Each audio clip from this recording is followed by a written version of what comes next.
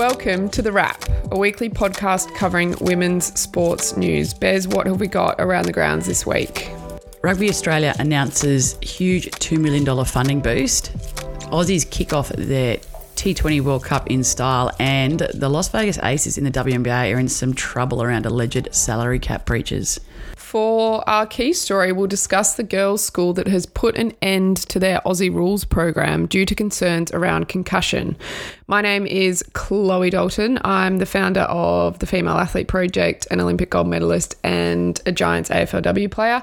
Every week on the show, I'm joined by my co-host Bez, who's one of our incredible team members here at TFAP, who looks after the research and merch and all the good stuff, in addition to some amazing people doing some good stuff behind the scenes at TFAP. This podcast drops every Tuesday morning at 6 a.m. Hit subscribe, give us a review, and you can also subscribe to the weekly email that you can read with your morning coffee on a Tuesday. Let's take a look around the grounds. That's me. In rugby union, in some very, very exciting news over the weekend, Rugby Australia announced that Australia's best 15-a-side players will receive part-time contracts. The $2 million investment in the 15s game will see 35 players receive between $30,000 and $52,000 in Rugby Australia payments for Wallaroos and Super W duties. So all Super W players, which is the domestic competition here in Australia, will get a minimum payment of $4,000 from Rugby Australia, plus whatever money Super W clubs can or will pay their squads, which is likely to range from $1,000 to $5,000 for the 7-week competition. We were at last week before, tough to say. Fundraising lunch for the Waratahs women. Mm-hmm. It was an excellent lunch.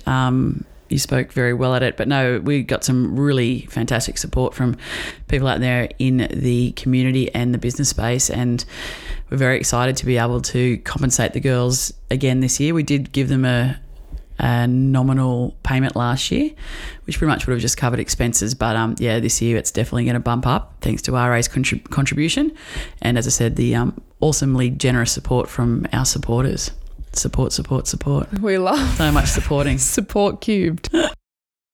So pretty much the goal for the Wallaroos is that by 2025, they're hopefully going to be full-time professional athletes. And the main reason, we don't really need a reason, they should have been full-time a little while ago, but the main push is for the Rugby World Cup that's going to be on home soil in 2029. So the new contract structure is a bit of a push towards making elite women's 15s rugby fully professional, and it's the first step of the planned staged increase in investment over the next 5 years. So as a bit of background, the Wallaroos were paid per diem fees on national duty last year, a year that saw them need approximately 14 weeks off work. That's a lot of weeks off work. You have to have a very, very understanding employer.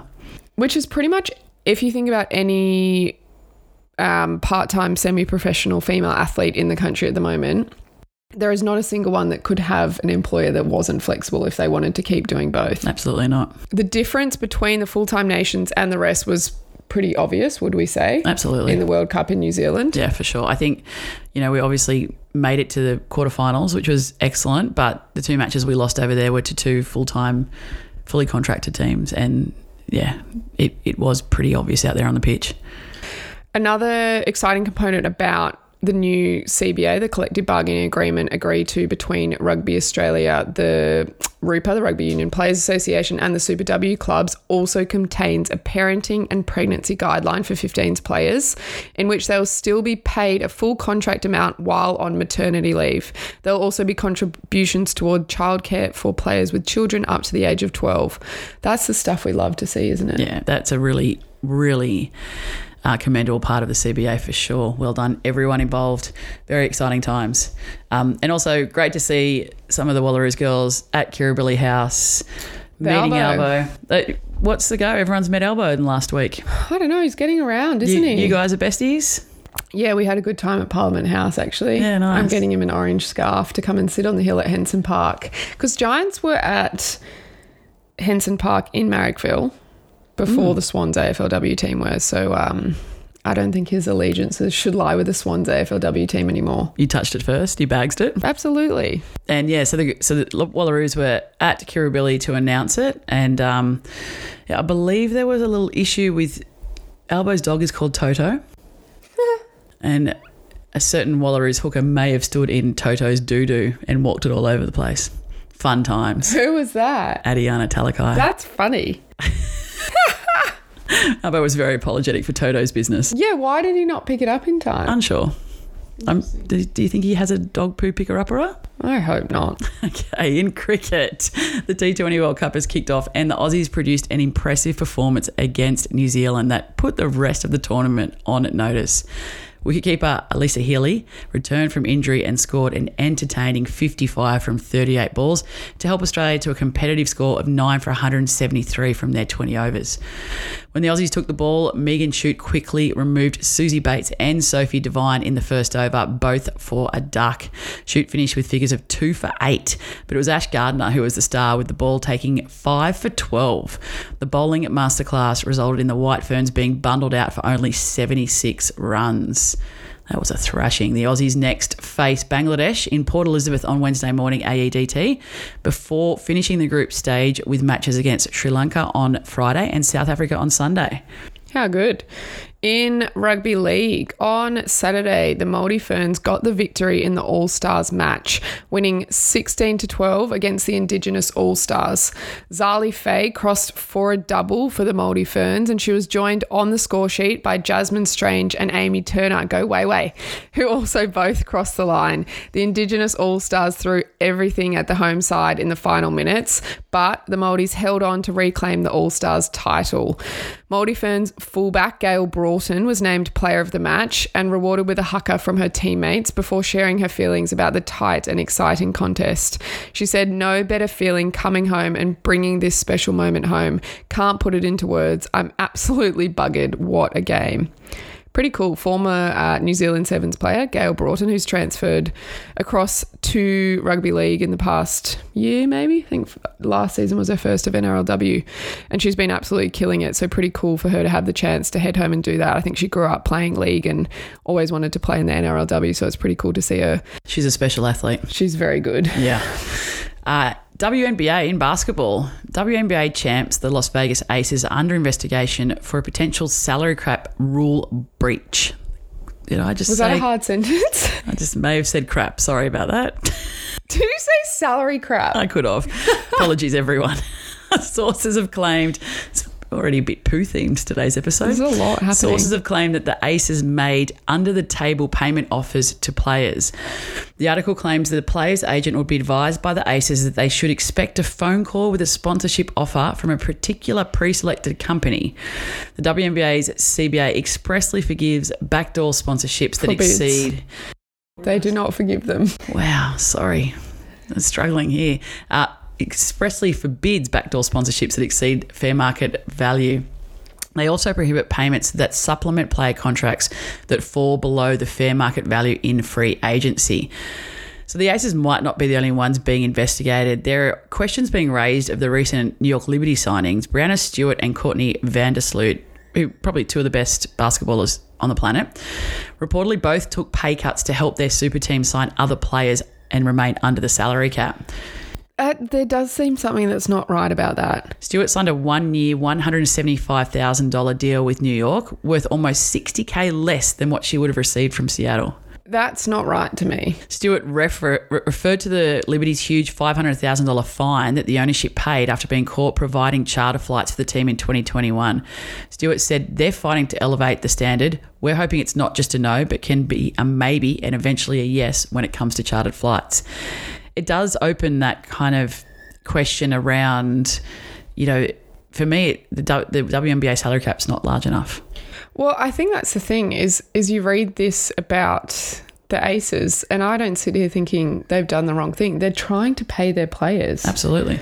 I think you obviously haven't provided them enough. Yeah, so owners are obviously getting creative, trying to make their teams desirable destinations for top free agents, and the WNBA has a really show on their hands given the emergence of a few super teams during this trade period. The CBA and salary cap attempts to spread the talent across the league, but if owners are willing to invest in women's sport, buy a T-shirt from TFAP in capitals, should they be hamstrung by those restrictions? The WNBA has made huge progress recently, and under Commissioner Kathy Engelbert's leadership, experienced massive investment and audience increases. But as we said, those restrictions on further investment in the players under the CBA is surely counterintuitive when it comes to looking to expand the league and pay the players what they deserve. Yeah, I think what you've touched on there, like obviously the salary caps are in place to try and spread that talent out. And we see that in a whole range of leagues over in the US, here in Australia, issues with talent almost being too concentrated in certain cities. So I totally understand the reasoning for the salary cap. But if you're starting to see, we're seeing huge NIL deals, the name, image and likeness deals that have come out of college. But someone like Brianna Stewart is so well known. We know Sabrina Ionescu. Like, these are players that have these huge profiles who can earn really big money. And if you're putting a limit on that, the clubs have to find a way to make them more money. Absolutely. And if there are corporations, business people, intelligent humans out there willing to spend the money on female athletes, let them. I agree. It feels very much like a restriction of trade. Scrap the salary crap. Salary crap's out. In soccer, Sam Kerr is at it again. How many times have we said that on this podcast, do you reckon? She just cannot stop scoring goals. It's her own fault. It's her own fault. Last week, she scored 4 times for Chelsea in their Continental Cup semi-final win over West Ham. The Blues booked their spot in the final with a 7-0 demolition of the Hammers, and they've set up a London derby against Arsenal in the final at Selhurst Park on March 5th as they seek their 3rd League Cup title in 4 years, after falling to Manchester City in the final a year ago. Kerr was amazing in front of goal, and her stats for Chelsea are next level. She's now scored 81 goals in 99 games for the Blues, including 7 hat-tricks and back-to-back WSL Golden Boot awards. Despite those elite stats, she was recently overlooked when the final 3 nominees for the FIFA Best Women's Player of 2022 award were announced. The 3 players are Spain's Alexia Putellas from Barcelona, England's Beth Mead from Arsenal, and American Alex Morgan, who plays for the Orlando Pride and recently just moved, to the San Diego Wave. Kerr was runner-up for the award last year to Putellas, and her 2022 season has been epic. I almost lost where I was up to just then. It happens. The orange reflection of the new light. We haven't even spoken about the new light yet. I didn't think I was a neon sign person. Turns out I'm a neon sign person. We're always learning. It's cool. It's an amazing neon sign. I actually can't wait till we put it in a bar. Yeah, our own women's sports bar. We digress. But if you're listening to the podcast, you'll have to check out the Instagram videos that we put up this week because we've got a new toy. And it's great. It makes us look orange, but we're here for it. We're glowing. Back to Sam Kerr. She has won the English Women's Super League Golden Boot for a second straight season. She was named the English PFA's Players Player of the Year and claimed the WSL FA Cup double with Chelsea. The controversial finalist is Putellas, who missed a large majority of the season with an ACL injury. That one was a little bit interesting, wasn't it? It is confusing, and I've seen a few different timings around season, like it's not the 2022 calendar year. Yeah, it's right. the season, but the reality is that Putellas was missing for part of that season. Yeah, I don't know. And an ACL injury is not a short-term injury. Kerr came home to Australia over the weekend. I saw that on an Instagram story about it. Was she out at Bondi Icebergs or something like that? The Matildas will play the Czech Republic on Thursday night at Central Coast Stadium, Spain on Sunday at Combank Stadium in Parramatta, and Jamaica on Wednesday in Newcastle. Matildas goalkeeper Mackenzie Arnold spoke about how important the Cup of Nations is for the Aussies, noting especially the format, playing every 2 to 3 days, which is what the World Cup is going to offer. Having very different opponents as well, that's something that we don't get to play against every day. It's very good preparation for us for the World Cup, and hopefully we can take advantage of that. I like that. It's good chat. Absolutely. I'm super excited to watch those games. In some more soccer, over the weekend, the Canadian women's soccer team released a statement through the Canada Soccer Players Association, the CSPA, that said the players are outraged and deeply concerned by Canada Soccer's reported funding cuts. They added, "The time is now. We are taking job action." Captain Christine Sinclair appeared on Canada's The Sports Network, TSN, and confirmed that from this moment on, we will not be participating in any Canadian Soccer Association activities until this is resolved. So the players have been negotiating with Canada Soccer for more than a year now, both the men's and women's team. And they've said being told to prepare to perform at world-class level without the same level of support that was received by the men's national team in 2022 is just not viable. Sorry, but does that sentence not just sum up every women's sport across the globe? Pretty much. It's like cut and paste, rinse and repeat. The statement said that training camps have been cut for the women's team, as well as a number of players and staff invited, and the already limited youth program has suffered further cuts due to funding. So the team's currently in Orlando, Florida, preparing for the She Believes Cup, which is a tournament between the USWNT, Brazil, Japan, and Canada. Both the men's, so the Canadian men also refused to play a planned friendly in Vancouver last summer because of their unhappiness at the state of the negotiations, which included division of prize money from the Men's World Cup in Qatar, and they released their own statement on social media. That statement questioned how funds were being spent, saying how Canada Soccer is allocating or using funds is unclear and cloaked in secrecy. So only a few hours after the two statements were issued by the teams, Canada Soccer responded with its own statement. It was a statement-a-thon, saying it has a proven track record of supporting women's soccer. Pay equity for our women's national team is at the core of our ongoing player negotiations. Canada Soccer will not agree to any deal without it. That is why, after months of negotiations with our women's national team and their legal counsel, Canada Soccer already issued a mutually agreed retroactive payment. Apparently that was in the region of $1.7 million to the players. The saga continued 24 hours later after the women's team had missed one day of training. The players went back to work. In a statement, the women said Canada Soccer told them it considered their job action was an unlawful strike and would trigger legal action. That second statement read in part, "They told us that if we did not return to work and did not commit today to playing in Thursday's game against the United States, they would not only take legal action to force us back to the pitch, but would consider taking steps to collect what would be millions of dollars in damages from our Players Association and from each of the individual players currently in camp." Your face, I love your face. It Shock and awe. Very bullying-like behaviour. That was not a very good sentence, but I'm a bit shocked by that response. They went on to say, as individual players who have received no compensation yet for any of our work for Canada Soccer in 2022, we cannot afford the risk that personal action against us by Canada Soccer will create. Because of this, we have advised Canada Soccer that we will return to training on Sunday and play in the She Believes Cup as scheduled. It's sad. It's really sad. It's really sad. So the captain, Sinclair, said on social media, "To be clear, we are being forced back to work for the short term. This is not over. We will continue to fight for everything we deserve and we will win. The She Believes is being played in protest." I think that's still saying something in itself. The fact that they've obviously, their hand has been forced. They're going to have to play because of what's been threatened against them. But I think when players are united like this, and particularly when they haven't been treated very well in this whole process, I can imagine they'll work out a way to make it very clear that they're protesting being there. Absolutely. Apparently, they're leading up to it, they were training with their jerseys on inside out and things like that. So, they're getting... It's sad that they're having to take these steps, but they're taking the steps and getting the attention that they deserve and that the issue deserves.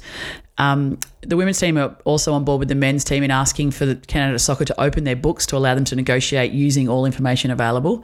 The governing body has repeatedly said that pay equity will be a pillar of the new deal, but that's not been the case in the past. In 2021, here's some stats for you people, Canada Soccer spent $11 million on the men's team and $5.1 million on the women. Captain Sinclair notes that some at $2.5 million of that women's funding came from Own the Podium, which I believe is a foundation, not Canada Soccer.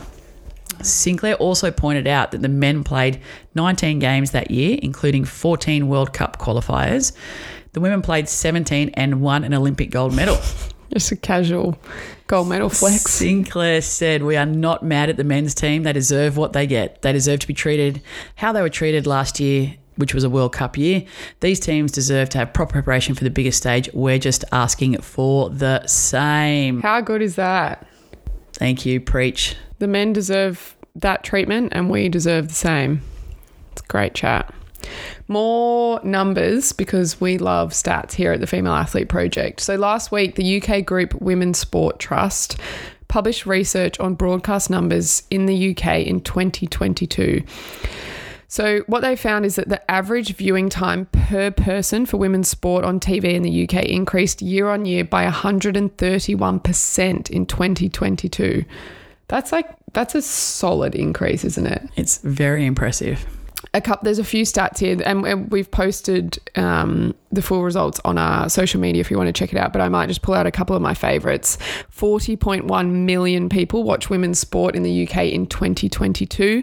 89% of new viewers to women's sport from free-to-air coverage in 2021 went on to watch more women's sport in 2022.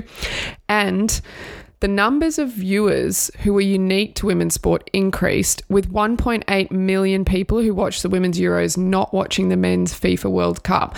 I thought that stat was really interesting because I think we do see the data. We know that there's actually a lot of men that watch women's sport because they're already fans of sport and they kind of go across both. And for them, it's more on TV, more sport for them to watch. But I thought that was quite interesting that it doesn't necessarily go both ways. It's kind of some interesting data that says that we can have unique fans that are just fans of women's sport. There's an untapped market there. Absolutely. And yeah, I'll read this so you can get emotional, but I just really wanted to share this quote. It's probably not much of an emotional one, but it's a bit of a mic drop situation. So Tammy Parler is the Women's Sport Trust co-founder and CEO. And she said, while previously the focus has been on ensuring that women's sport is visible in broadcast, which remains really important to ensure the commercial sustainability of women's sport, we need to maintain and grow the time that fans are spending consuming women's sport content.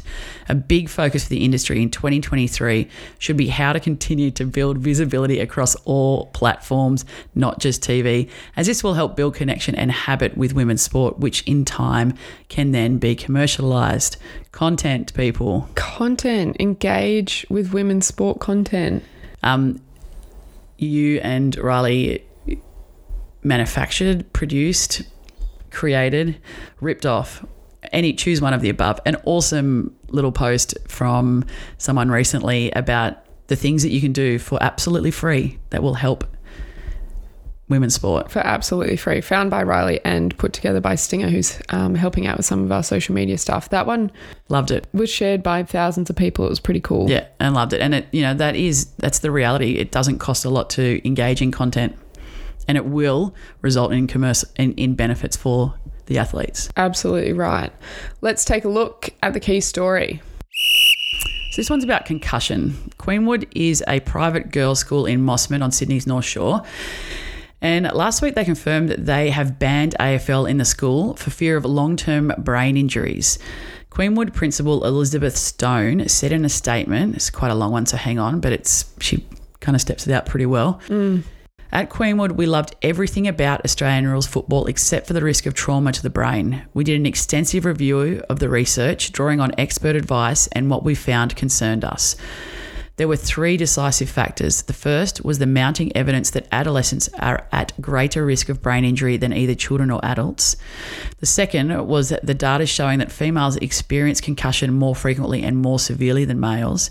This meant that our students, teenage girls, were in the highest risk category. And the third factor, which is not widely understood, is that the damage accumulates over time from any impact to the head, including subconcussive impacts. It's like clocking up charges on a credit card with an unknown but catastrophic credit limit.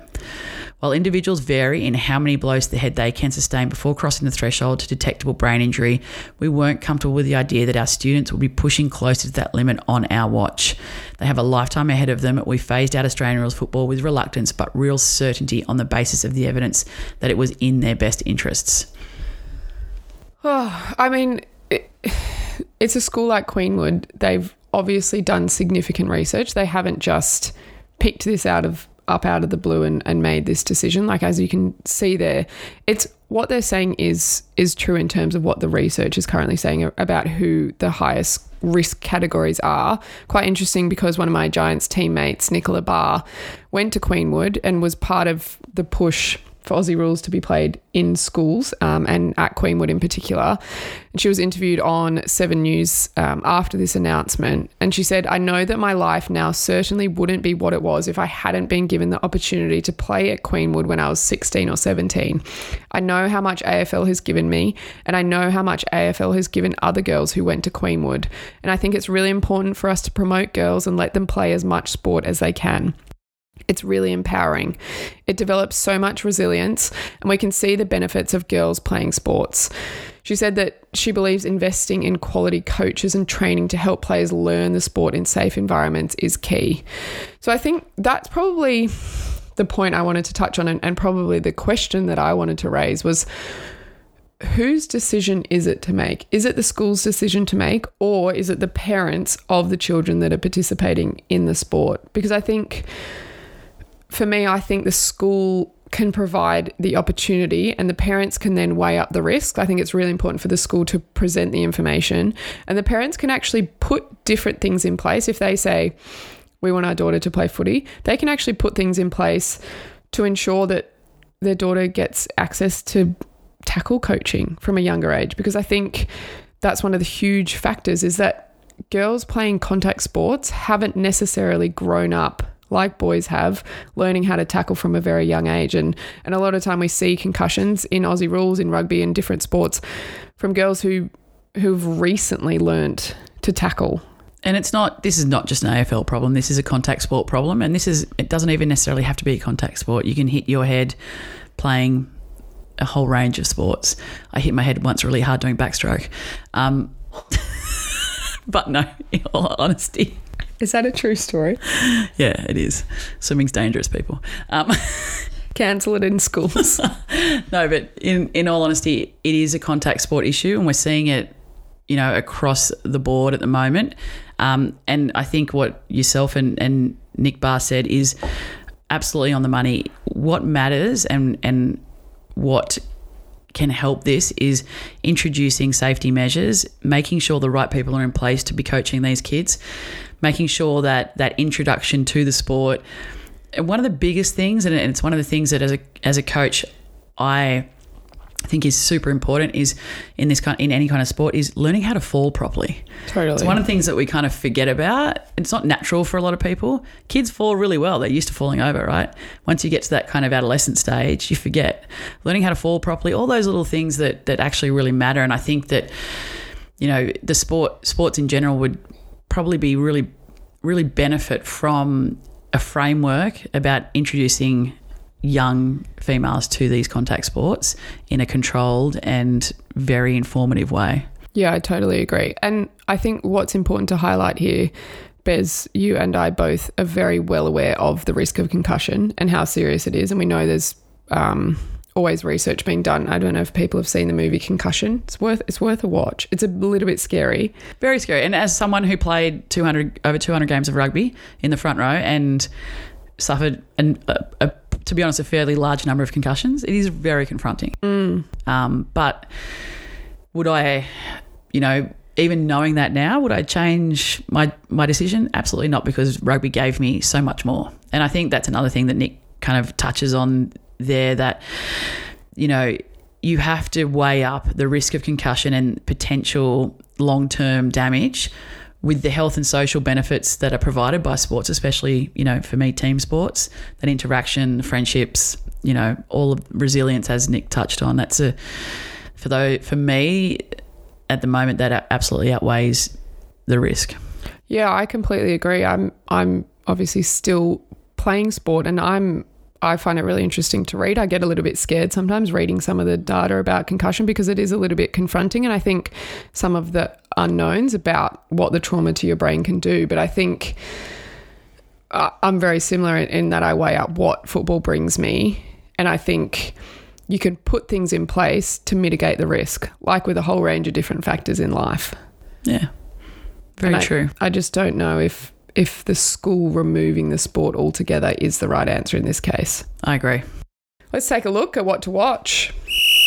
The Women's T20 World Cup continues on Wednesday morning when the Aussies take on Bangladesh. You can catch all the action live on Kayo and Foxtel. I believe Kayo have made it all the matches freebies. So yeah, they are. Which is great news. Bowl off, bat off. The game starts at 4 a.m. AEDT. Sorry? Tip off, bowl off, bat off. Oh. What do you reckon? The first ball will be bowled is probably the correct terminology. Ball? Yeah, nice. I just like off. You like all the offs, the bounce off in footy. The bounce off is my favourite because it upsets all of my Victorian in-laws. In soccer, the Matildas are home for the Nations Cup. Is that what it's called? Yeah, that's exactly what it's called. Are you sure? Maybe. I don't think it is. It was pretty late last night. Yeah, Cup of Nations. Yeah. It was a word jumble. You can all figure it out. The Matildas are home for the Cup of Nations and will face Czech Republic on Thursday. The kickoff is at Central Coast Stadium, 7:10 p.m. You can watch live and free on the 10 network. Go the Tillies. Yeah, the Tillies. Don't miss the top of the table clash between the Townsville Fire and Melbourne Boomers this Wednesday night. Tip-off at the Townsville Entertainment Centre is 6:30 p.m. local time, which is 5:30 p.m. AEDT, and it's live on ESPN. Go the Fire. And that's the wrap. See you next week. That was great. Love how orange we are. Orange for life. TFAP Orange for life. Check out our Instagram at The Female Athlete Project. Subscribe to the podcast. Please give us a review. Let us know what you think, and we'll see you next week. See you next week, friend. Bye.